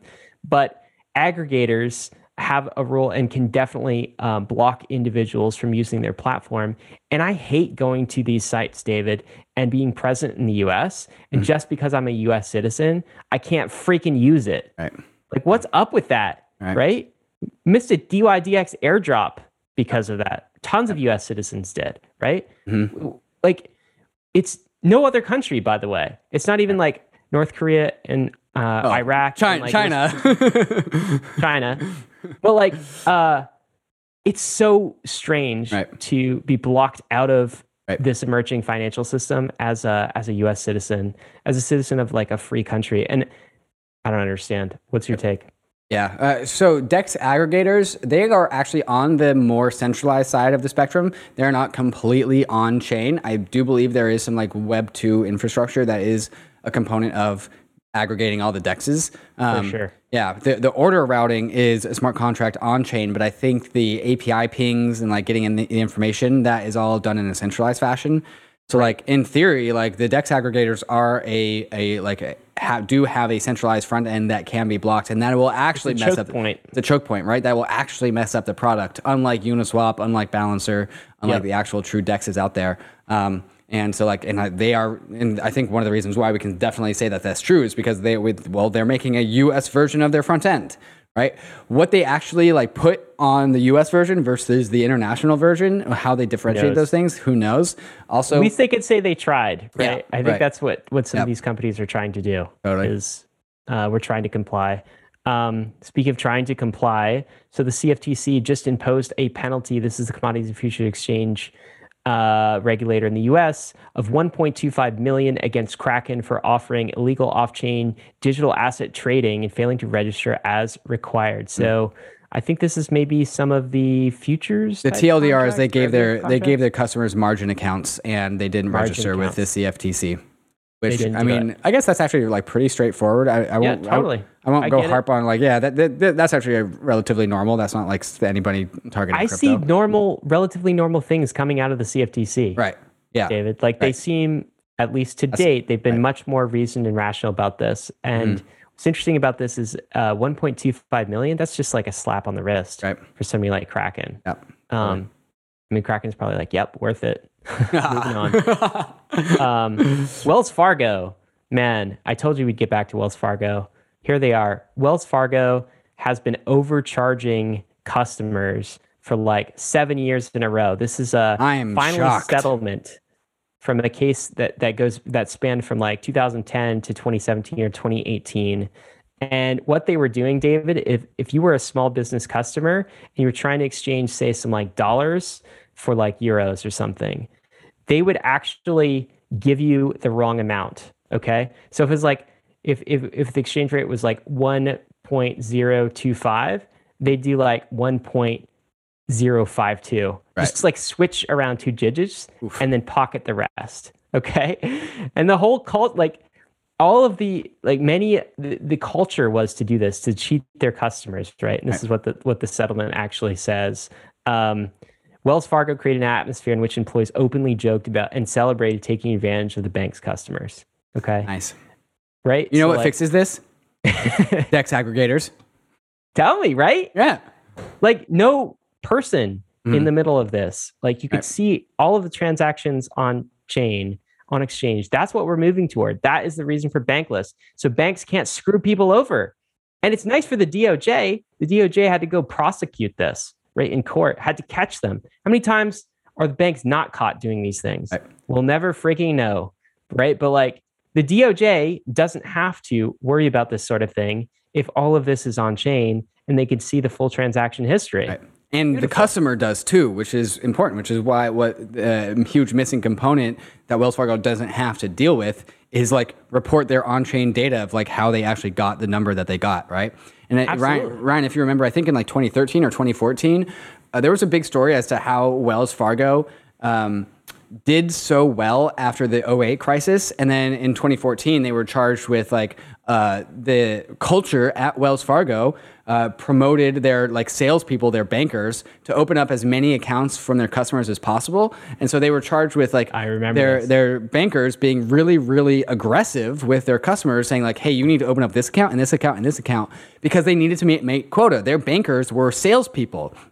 And so they got charged in 2014 for having a culture that promoted opening unnecessary accounts. And they were also doing it to their customers without even asking their customers permission, because the pressure on these bankers to make sales quotas were so incredibly strong that it became a toxic, abusive relationship between the bankers and their employees, right? And so this is what happens when you have a financial system that is no longer innovating and growing and developing, but has just switched to an extraction-based model, because there's nothing left in the web legacy financial world. So you have to extract as maximally as possible. And there's no innovation. There's only extraction left in that world.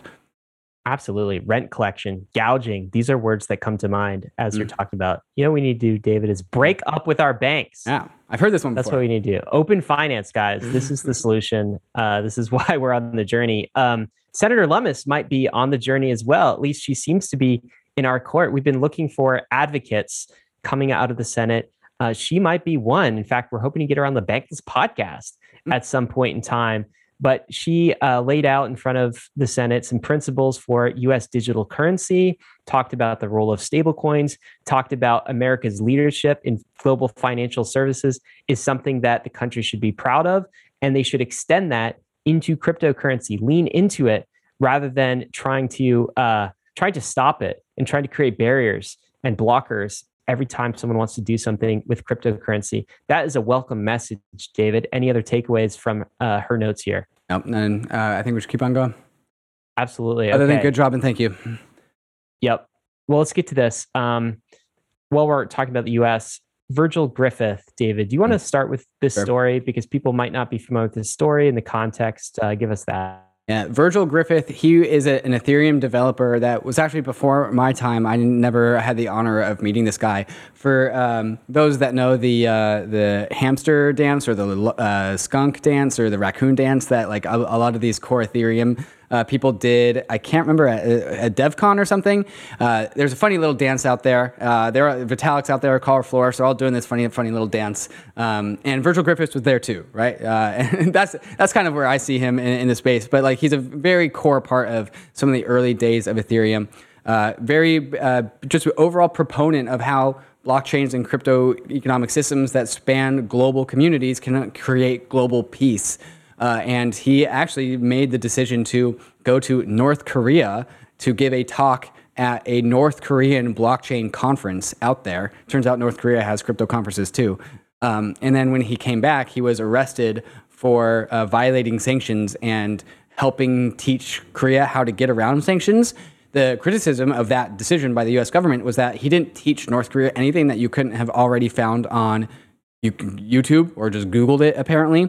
But this, so like, granted, there is a little bit of naivete, like, hey, don't go to North Korea and teach about crypto transactions. A lot of naivety doing that. But also at the same time, like, I like, he's not doing anything inherently illegal, right? Like, according to the United States, he was, but like he was just promoting knowledge and education about this thing that is inherently open source, right? Like they're going to learn about it anyways. And so he got arrested. This news story that's come out here is that he got arrested a couple of years ago. The news story came out here that he had a trial. He's been hammering on the fact that he's not guilty, but his trial just started last Monday, and he opened up that trial with a guilty plea and a request for 6.5 years in jail, whereas the maximum sentence could be up to 20. So he requested 6. The story has to go from there, but that's the gist of it. Yeah, I think it's definitely sad, right? I think that Virgil, it seemed to me, had sort of a crypto utopian sort of vision, and I think he was going to North Korea, which is obviously one of the worst regimes on the planet, right? Very oppressive, like terrible regime, right? But I think Virgil was going there perhaps with good intentions, as far as like talking about cryptocurrency and the freedom this could provide, and kind of the enhanced coordination it could provide, and didn't realize the full impact of his decisions, right?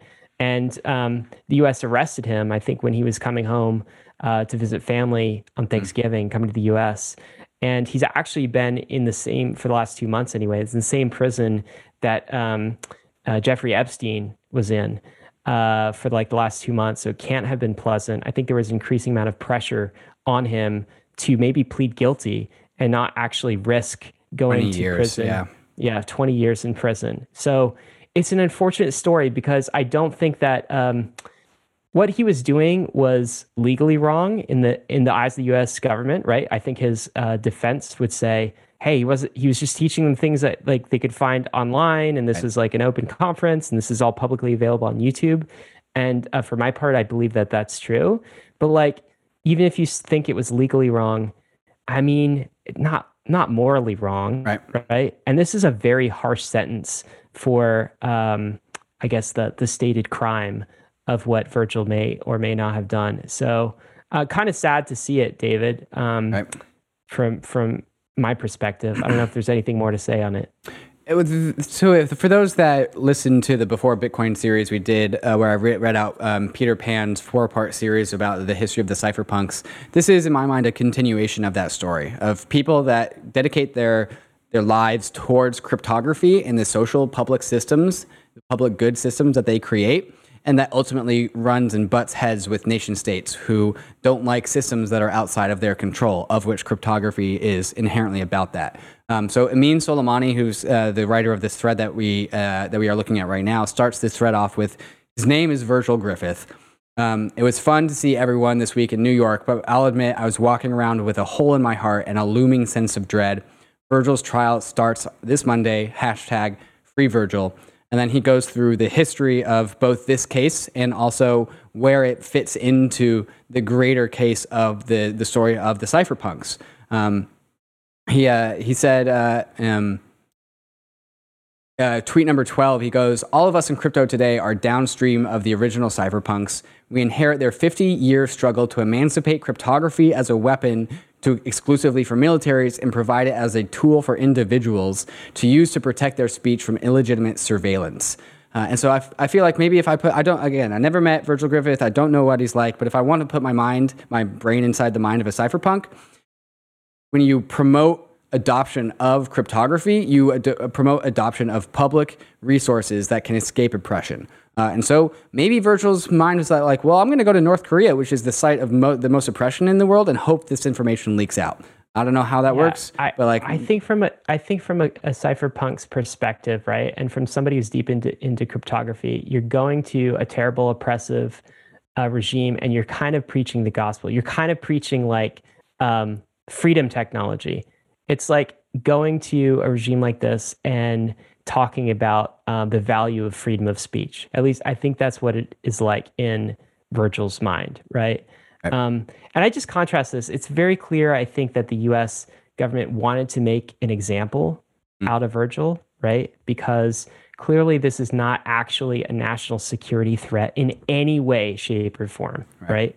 But like technically, was a crime committed. They just absolutely wanted to make an example out of this. And I just contrast that with like, man, the amount of people who went to jail after the 2008 shenanigans that went on. It's like one guy, maybe, virtually zero people. Right. Yeah. We're just talking about the Wells Fargo incident, $73 million slap on the wrist. Right.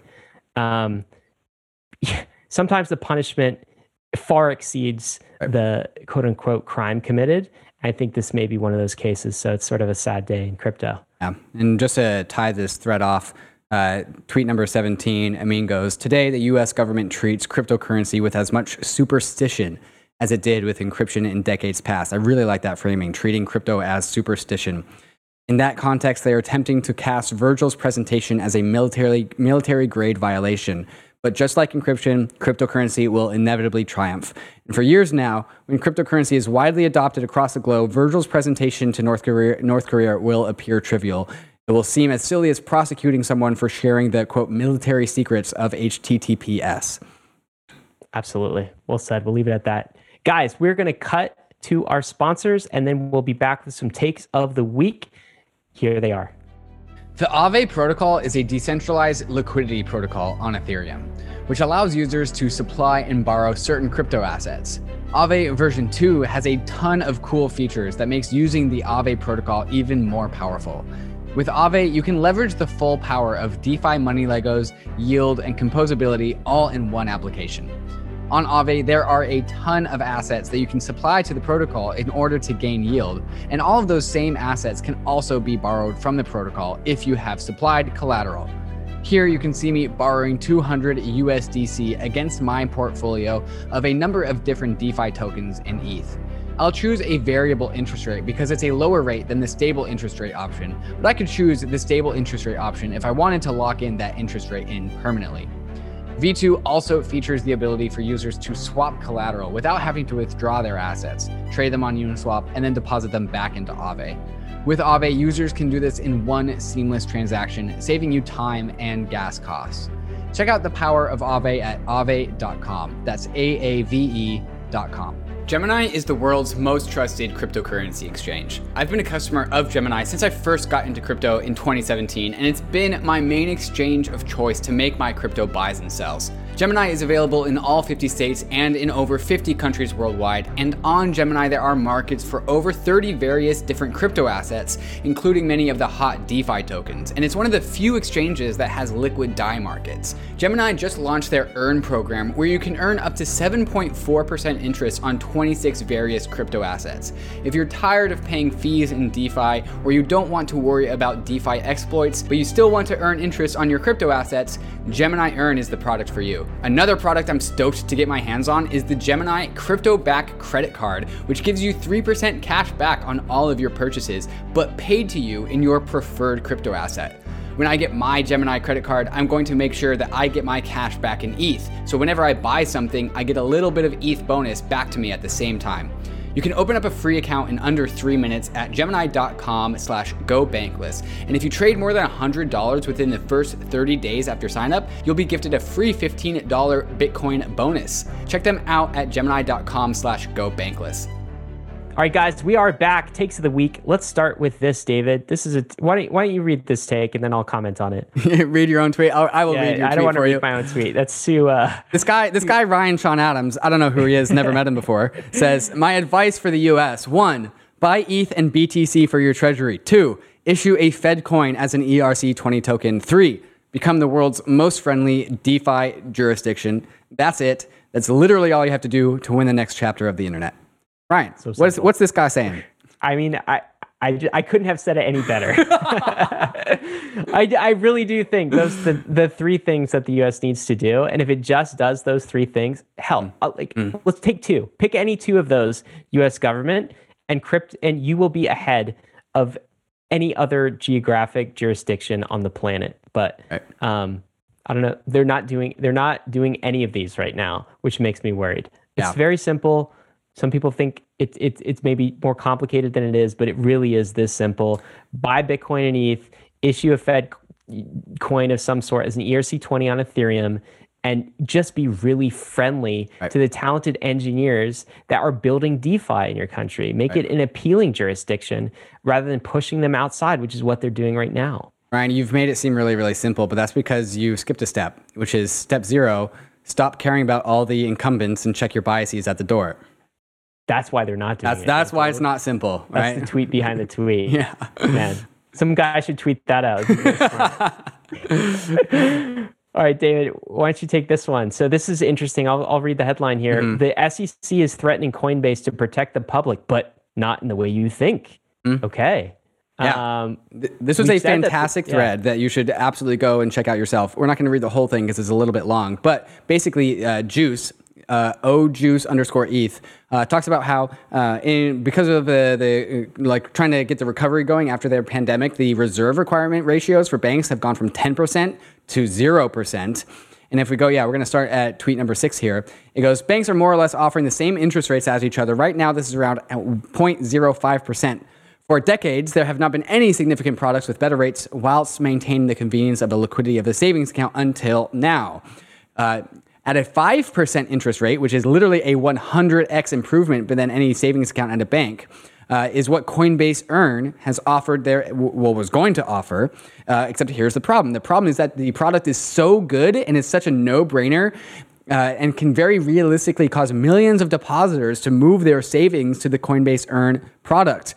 And then the last tweet that we're going to read is, which means a concentration of dollars will suddenly be siphoned off into the institution Coinbase banks with, and every other bank would be left unable to meet that 10% reserve requirement. So what they are worried about is that Coinbase's products are going to be so incredibly successful that banks will never be able to actually return to a 10% collateralization requirement, which is saying something about the power of the product, the Coinbase Earn product, that the SEC told them that they were going to sue them if they released that product. Okay, so basically what he's saying is Coinbase Earn and crypto-related products like this are so good that it's going to slurp in all of the money from the banking system, cause the banks to collapse. And public, we don't want a banking system collapse like 2008 again, do we? Right. So we're protecting you from that. The product was so good that it's going to collapse the economy. It's going to collapse this banking, this strong foundational banking system that we've propped up. I think that could be it. I'm sorry, if good products collapse the economy, what the actual F are we doing? Look, it goes back to the tweet that you were just talking about, right? Which is like, we don't want to disrupt the incumbents. Right. That's why we're doing this. That's the tweet behind every tweet. Too big to fail. Behind every regulatory action that we're seeing that's aggressive towards crypto. Literally not allowed to have nice things because it'll break all the bad things, and our entire society is built on bad things. Well, you got a take on this, right? So this is actually, I don't know if it's your take or, this guy, davidhoffman.eth on Twitter, goes by the handle Trustless State, really smart guy. He's got a cool punk. Crypto is going to nerf the SEC, is what you said. And this goes back to a post you wrote earlier in the week. What did you mean by this? Yeah, so Gary Gensler is coming at crypto super hard, right? Trying to, I think, more or less do everything he can to have more and more jurisdiction over crypto. Basically wants everything to be a security, right? And careful what you wish for, Gary. If everything becomes a security, I don't think you realize how trivial it is to spin up a new token. Spin up a new ERC20 token, spin up a new social token, a new DAO token, a new NFT that represents some in-game asset. If you do want all of those to be securities, because what's more likely? Is it more likely that as a result of your desire to regulate all of these things, you actually have to ease back what it actually means to regulate those things? Or do you want everyone who ever issues a token to come knocking on your door, wait in line with their forms and say, hey, Gary Gensler, will you please give me my stamp? What's gonna be more likely? I think it's gonna be more likely that we're going to use this asset printing press, which is the ERC20 or ERC 721 standard, and print a bajillion tokens. Gary's gonna get real upset that they're all securities. But in order for him to legitimize what the SEC does as a regulatory body, they're just going to have to water down what it actually means to be a security, right? And so sweet, this thing on my wall is a security. Yay, everything's a security. The SEC does not want to have jurisdiction and regulate a flaming sword of Gondor. Right?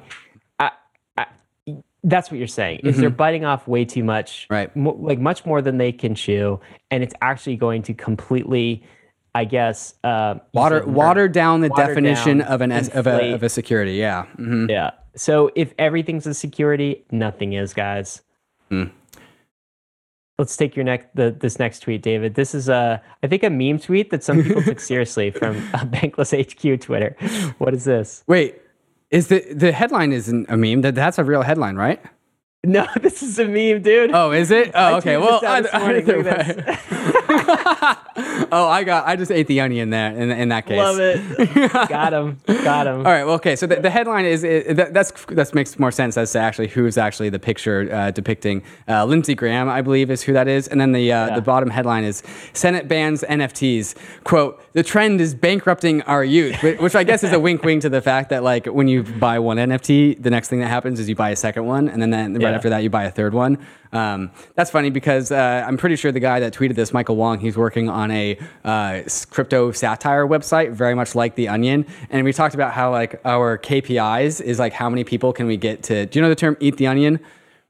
Okay, no, tell me. It's like when somebody like reads an Onion article and then they take it seriously and they start blowing it up on Twitter. It's like, so you just ate the onion. I just ate the onion, yeah. And so like the secret Skunkworks project out of the Bankless DAO is there's going to be a crypto satire website show. TV website, like news organization, very much like The Onion, that has meme-only headlines.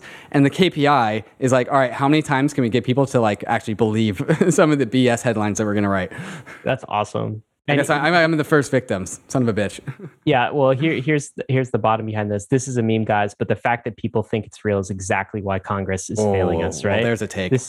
This trend is bankrupting our youth. Senate bans NFTs. That's why Congress is failing us, because people actually believe that's true. Yep. I have another confession for you, David. This is my meme. This is yours? This is not Michael Wong's? No. I was thinking about the satire thing and everything you said, and I was like, you know what? I'm going to throw a meme up. And so I did.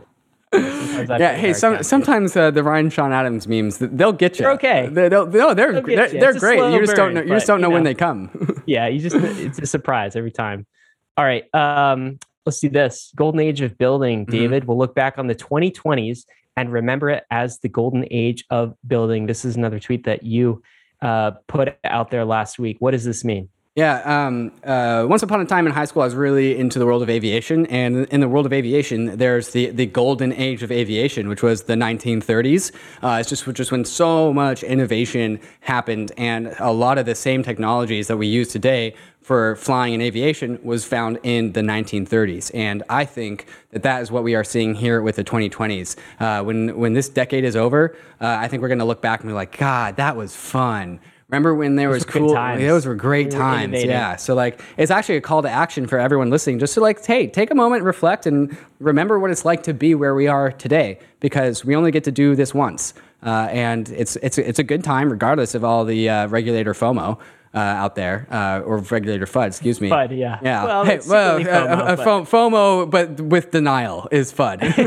There you go. And so, yeah, like, hey, we're in the golden age of building. There's cool stuff being built every single week. There's cool things happening. And I think we will look back with nostalgia on this era. I totally agree. I'm super grateful to be here. Like I'm grateful for all the listeners, and that kind of that sense of gratitude really underlies, I think, the best projects. So they know they're early. They know they're doing something super cool. And it's really important to pause and just reflect on that sometimes, David. Good thought, man. Absolutely. Thank you. Let me ask you this. Last question of the week. What are you excited about?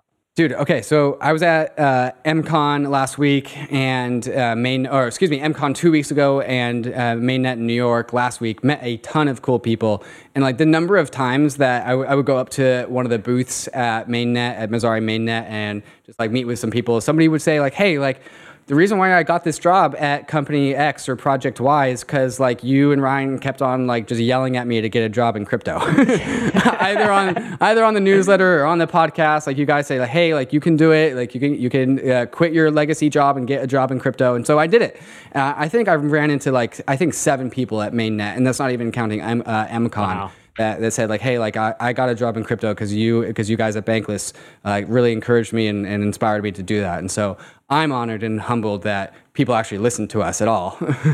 And the fact that you guys, so many of you have gotten jobs in crypto is also thank you for helping turn this into the golden age of building, because the people that quit their jobs to take the step into crypto and take that risk are the people that are going to be pioneering so many more people in crypto in the future. So thank you for taking that leap. And if you are yet to take that leap, what are you waiting for? Like, don't miss out. It's a fun time.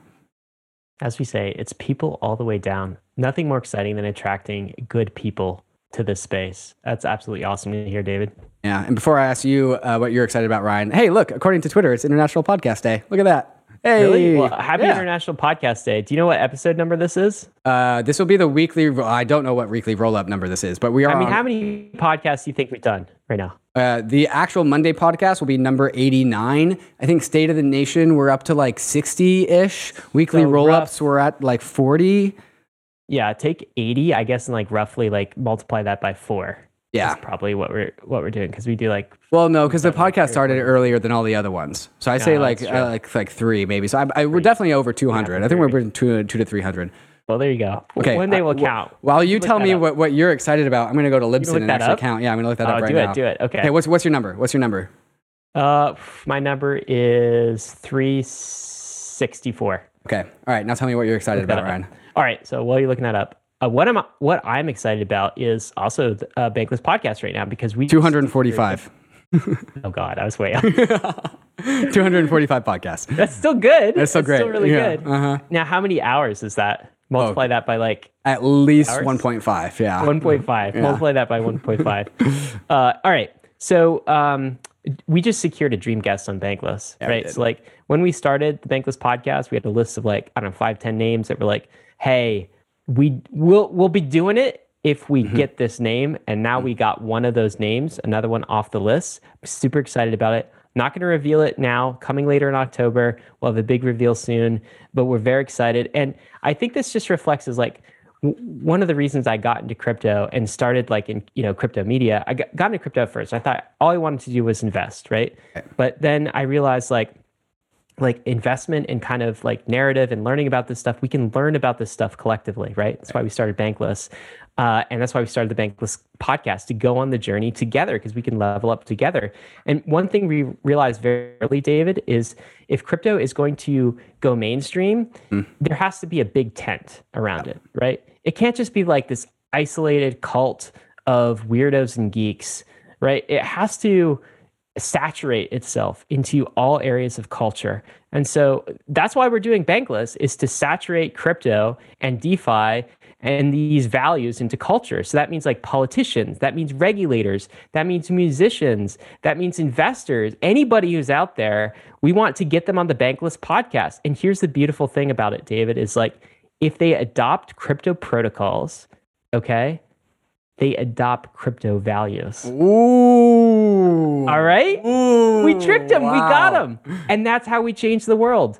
As long as our values are embedded in the protocols, when they adopt crypto, they don't know it, but they're adopting crypto values. When they buy that NFT, what's that NFT secured by? What's it paying out, right? What's it propagating? Right. The economic security of Ethereum, which is a decentralized money system that embodies crypto values. So this is a covert ops, man. Right. And we're doing it by getting these big guests, by like listeners tuning in, by you hitting the subscribe on YouTube. If you haven't subscribed yet, you are helping to propagate crypto values and crypto culture to the world. And that's what I'm excited about today. That was a great answer. I'm looking forward to talking to that guest, of which we've named on this show before. So I will say that. Of which we've named. So you can go back in past episodes. All of them. Every single one. Start writing all down 200 and how many? 245, yeah. Yeah, it shouldn't take long. Meme of the week. Meme of the week time. Let's do this. What are we looking at? All right, we are looking at that famous picture of two people getting divorced, and they're separating out their Beanie Babies. This was in the 90s, I believe. But instead of Beanie Babies, they're NFTs. So we got this couple. One's pulling out a cool cat. The other one's about to grab a meat bit. There's a chromie squiggle in there. If you get divorced, make sure you know who's getting what NFTs. That is a very, very important point, sir. Yeah. That's awesome. All right, guys. Hopefully, there's not. Don't get divorced. Yeah. Hopefully, don't get divorced, but also hopefully our NFTs don't go by the way of Beanie Babies. Yeah, is that what this is a prelude to? Yeah, what are those Beanie Babies worth now, huh? Whoopsies. Hilarious. Too much inflation. All right, guys. This has been the weekly roll-up. Of course, none of this has been financial advice. ETH is risky. DeFi is risky. Beanie Baby. I'm sorry. I mean, NFTs are risky as well. You could lose what you put in, but we are headed west. This is a frontier. It's not for everyone, but we're glad you're with us on the Bankless journey. Thanks a lot.